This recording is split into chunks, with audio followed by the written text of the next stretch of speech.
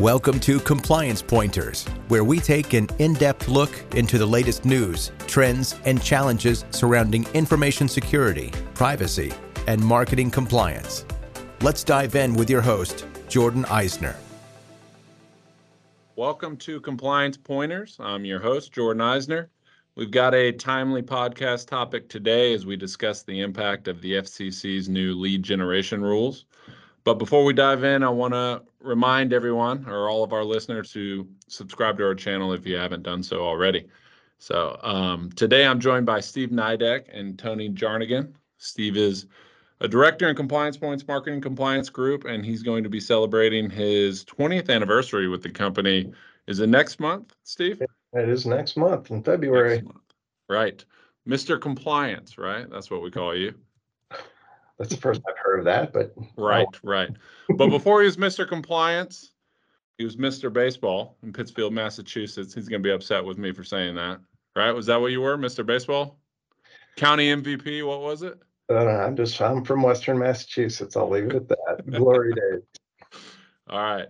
And with him is Tony, who's a consultant on Steve's team and was actually a client of Compliance Point when he was at Disney Vacation Club prior to joining us. And Tony, how long have you been with us now?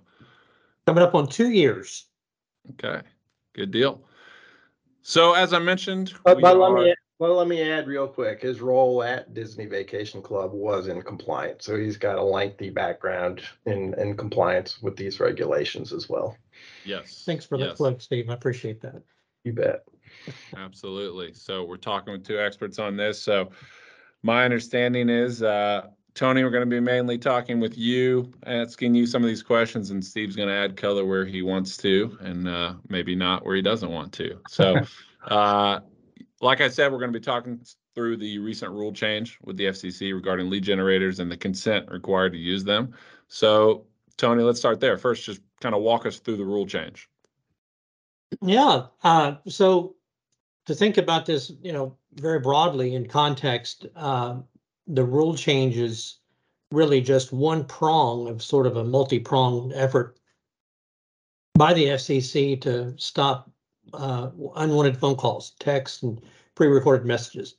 So this is the number one complaint that they and the FTC get, is people complaining about getting calls and texts that they don't want.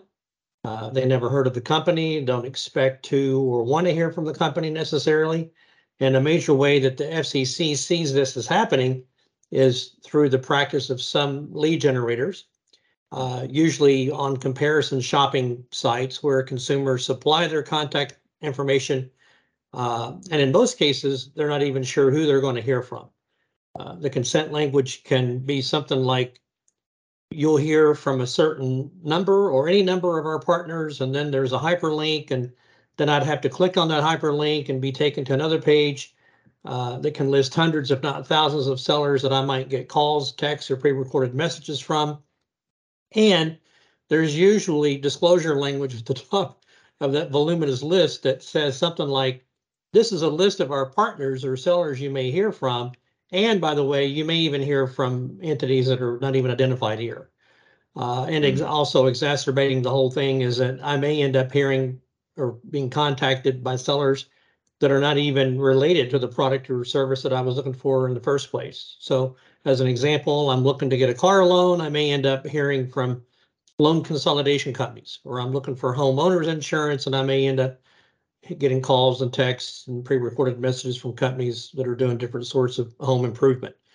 So with this rule change, the FCC says it wants to make it clear that consent must be one seller to one consumer, and the seller must be logically and topically related to the content of the website on which the consent is obtained.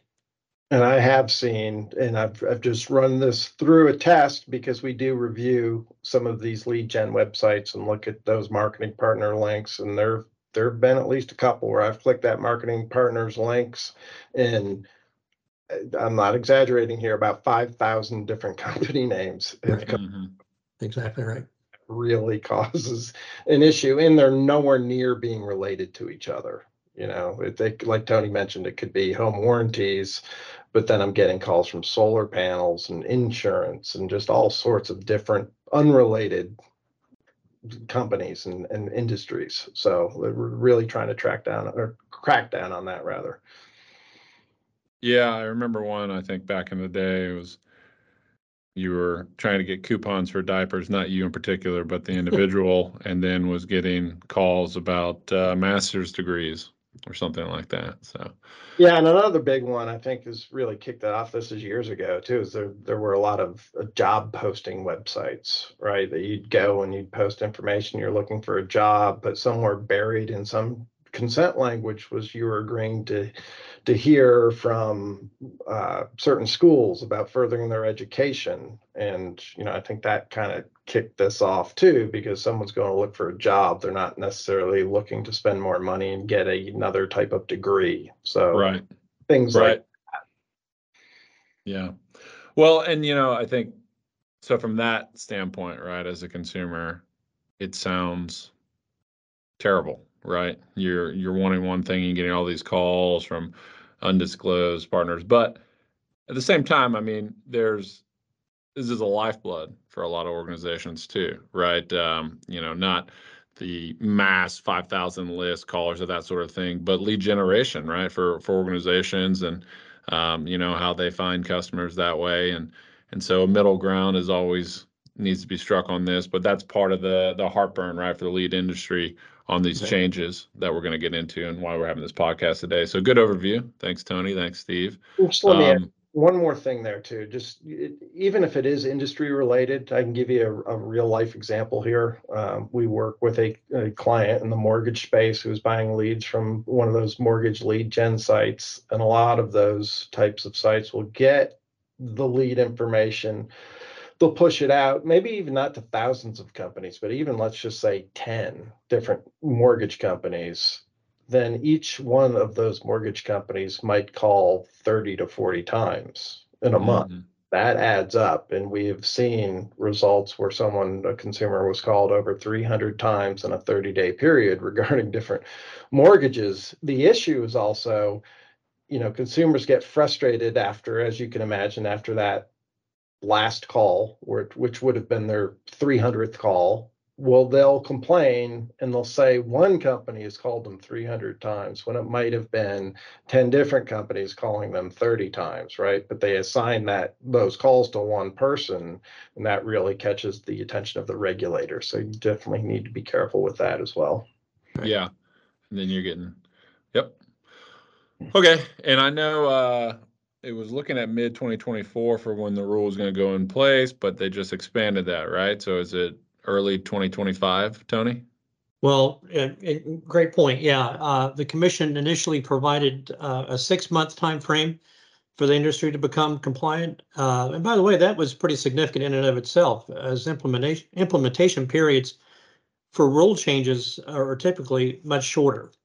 So it was felt that the 6-month time frame illustrated that they understood that this is a pretty significant change. Then, to your point, after the measure was voted on and passed last month, December 13th to be exact, they came out a couple of days later with their final order within a few days, and it provided for the 12-month implementation period that you referred to. They've opened the process back up to comments, where impacted entities can make their case as to why they don't agree with it or how they'll be impacted. The FCC appears to have been persuaded by arguments that small businesses will unfairly endure the heaviest impact, and so they want to continue to hear comments about that for a while. It looks like that's going on now, and it'll end at the end of January. So their order said that they will continue to monitor the impact that the rule has on small businesses, and they're seeking comments, as I said, on how they can refine the one-to-one consent rule to mitigate burdens on small businesses. It doesn't sound like they're necessarily interested in undoing anything, but they just want to continue to refine. So the 12-month period would begin once the final rule is published in the Federal Register. If nothing changes as a result of this new commentary period, and then the way it's written now, we think that it will be published probably sometime in February. after the comment period ends. So, making the effective date sometime in February, March 2025. Okay. But if the rule language changes again, it could be later, but currently no earlier than 2025. And also, I would just point it real quickly, we're already hearing that some groups are planning an appeal of the order. So things could be in a bit of a flux. The early 2025 timeframe assumes that things go as the FCC expects them to go, I'd say. Okay. Which maybe is seldom the case. I don't know. It's sort of like airline loyalty programs, right? Where they come out with some hard stance and then everybody revolts and they amend it a little bit, change it that way. I'm getting that vibe here. Okay. So for our listeners, how do they know if these rules apply to their organization? Well, to me, this is one of the most curious parts of the whole thing. So the FCC believes this new rule will go such a long way in curbing unwanted phone calls. But at the end of the day, it only applies or appears to apply to those who deliver a call or a text using an automated telephone dialing system or an ATDS, which includes, under the FCC's definition, live calls as well as pre-recorded messages.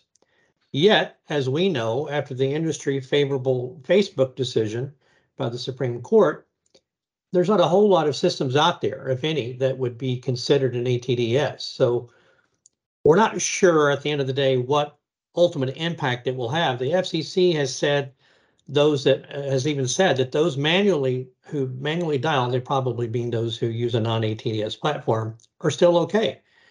But we don't know if this means that they can still use the hyperlinks to get consent or what. So this is a bit of a $64,000 question in our view and some others' views. And just to add there too, though, what I really think is going to happen too is this is just another tool in the toolbox for some of these professional plaintiffs and litigants out there that they're going after. They're going to start filling out lead forms, and the assumption we base that it is an ATDS or an automated platform in some way or another. Therefore, you would be required to defend yourselves and evidence. Right. But so there is still risk there, even though the rule may not apply even if you're manually dialing on a desk phone, you're still going to have professional plaintiffs come after those forms, and you're going to have to defend yourselves. Exactly right. Those professional plaintiffs are salivating, waiting for this to take effect. Yeah. Good points. Okay. So if I'm an organization that purchases leads then from lead gens, what steps should I take to ensure I'm following the new rules? Well, the conservative approach would be to ensure that you're only purchasing leads where the consumer has affirmatively opted in to hearing from you specifically, right? So more than likely, that means that your leads are going to get more expensive.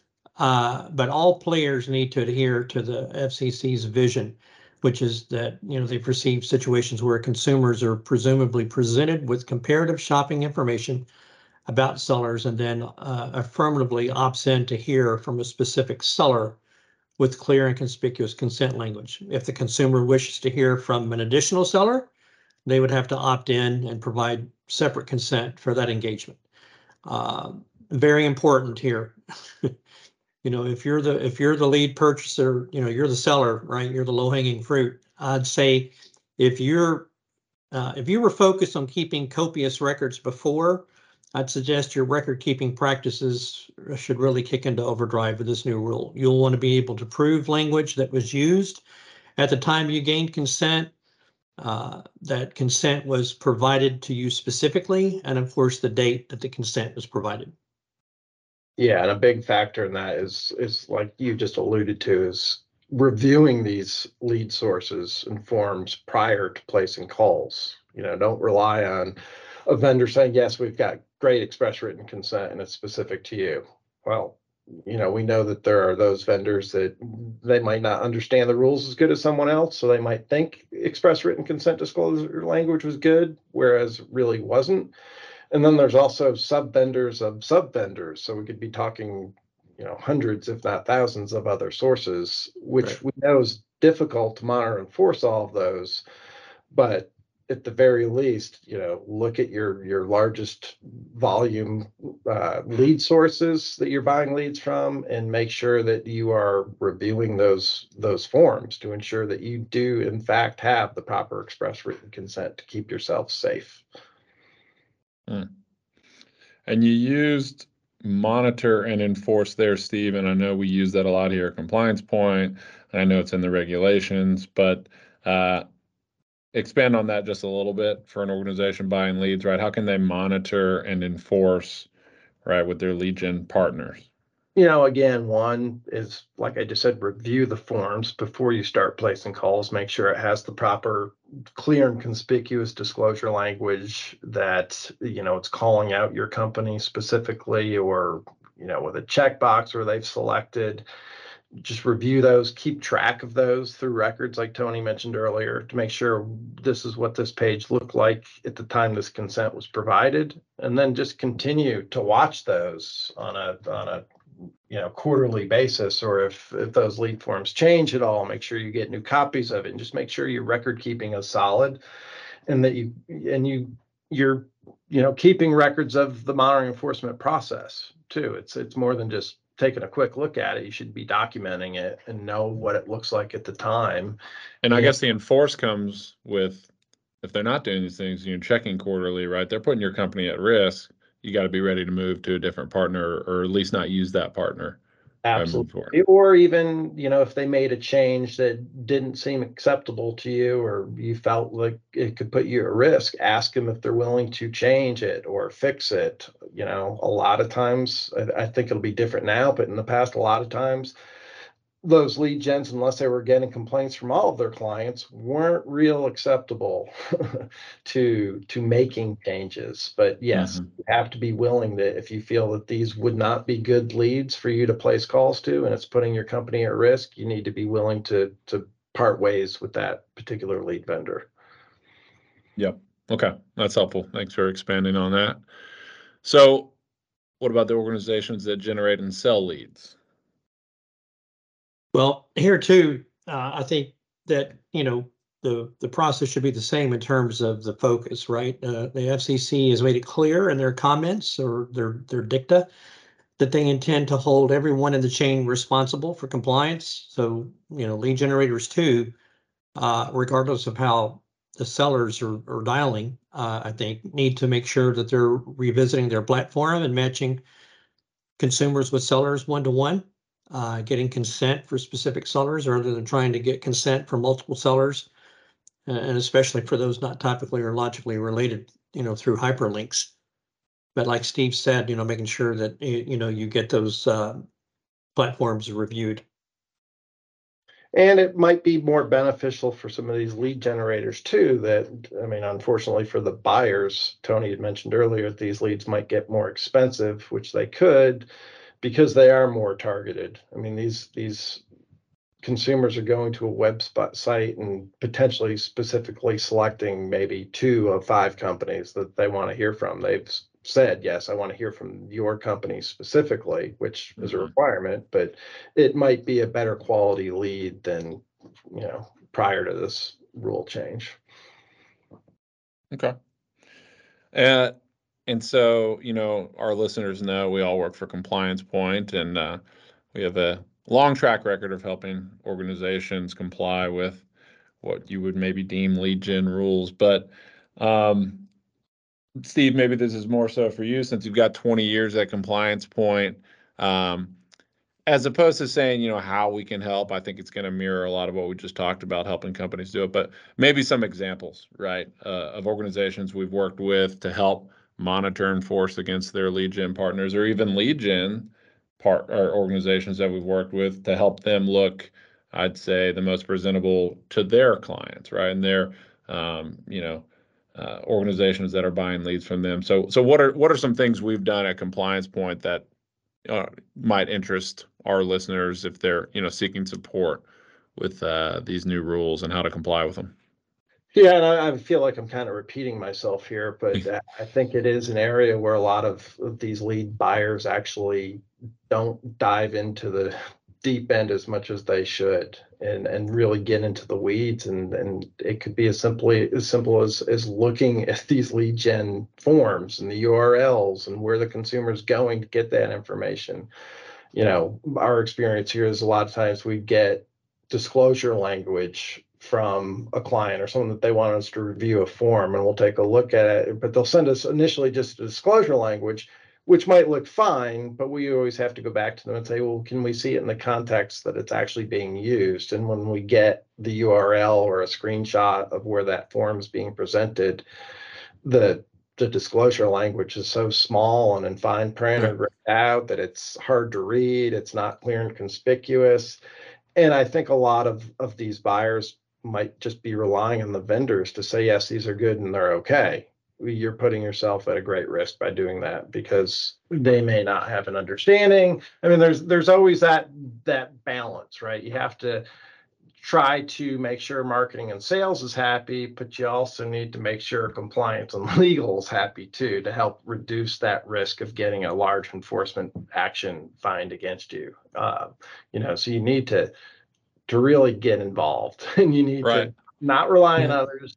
You're responsible. You need to make sure that these leads are valid leads and it has all of the requirements and document that. When we go through our process and we'll review lead sites, we'll take screenshots and save the URL and then offer commentary such as the disclosure language was too small, it needs to be increased font size or not made gray, but make it stand out and be the same size font as other verbiage on the page. You really need to look at it. I think our value add comes in from how to do it. Right. The best way to monitor, right. The cadence at which to check in, right. And how to provide the feedback, or just bandwidth, right. Sometimes with these organizations and their compliance departments, a lot of times we see are understaffed, right. And so having an external resource that can be monitoring and providing these results for you and can be part of your organization's collective monitoring enforcement program, right. If you've got outbound telemarketing activities, right? That is one of the elements of safe harbor, right? Under the FTC, FCC, whichever or both, to prove that you've got a documented monitoring enforcement program. Okay. Absolutely. And just to go back, it's kind of related to what we were just previously talking about as well, but the willingness to move on from a lead gen if they're not willing to cooperate. One, they might not want to change, but even before that, they might not even want to show you those lead forms, which I'd never understood. A lot of the lead generating partners might feel like that's their secret sauce and they don't want to give away their trade secrets. But at the same time, these are published pages where consumers are going to enter their information to generate these leads to receive calls about products and services. We really need to be able to review those. Otherwise, we don't really have a safe approach here. Right. Just to piggyback on that too is, I think this can't be repeated enough. We can review those URLs in terms of what Compliance Point can do. We can review those URLs and lead forms for any listeners to ensure that valid express written consent is being captured under the new rule. As Steve said, this is something we've been doing for a long time under the existing or old rule, however you want to look at it, in terms of the lead capture process, the consent language used, whether whether it contains all required elements, whether it's clear and conspicuous, appears above the call to action button, and all those sorts of things, all things of that nature. So we can help any listeners with that stuff. Thank you for that, Tony. Well, I think that about does it. This has been very insightful. Appreciate both of your time and willingness to jump on this, and thank you as well to our listeners, and be sure to check back for more content on probably this topic, I would imagine, throughout the year, other marketing compliance topics, but also data privacy, data security, anything in that realm. So, and if you're interested in learning more about Compliance Point, whether it be those monitoring enforcement services or lead gen auditors, consent language auditors, you name it in that realm, check us out online, compliancepoint.com. inquire with us at connect@compliancepoint.com or reach out to Steve, Tony, myself, right? We're all on LinkedIn. Reach out to us that way. We'd be happy to start a conversation. Thanks, everyone. All right. Thanks, Thank everyone. you.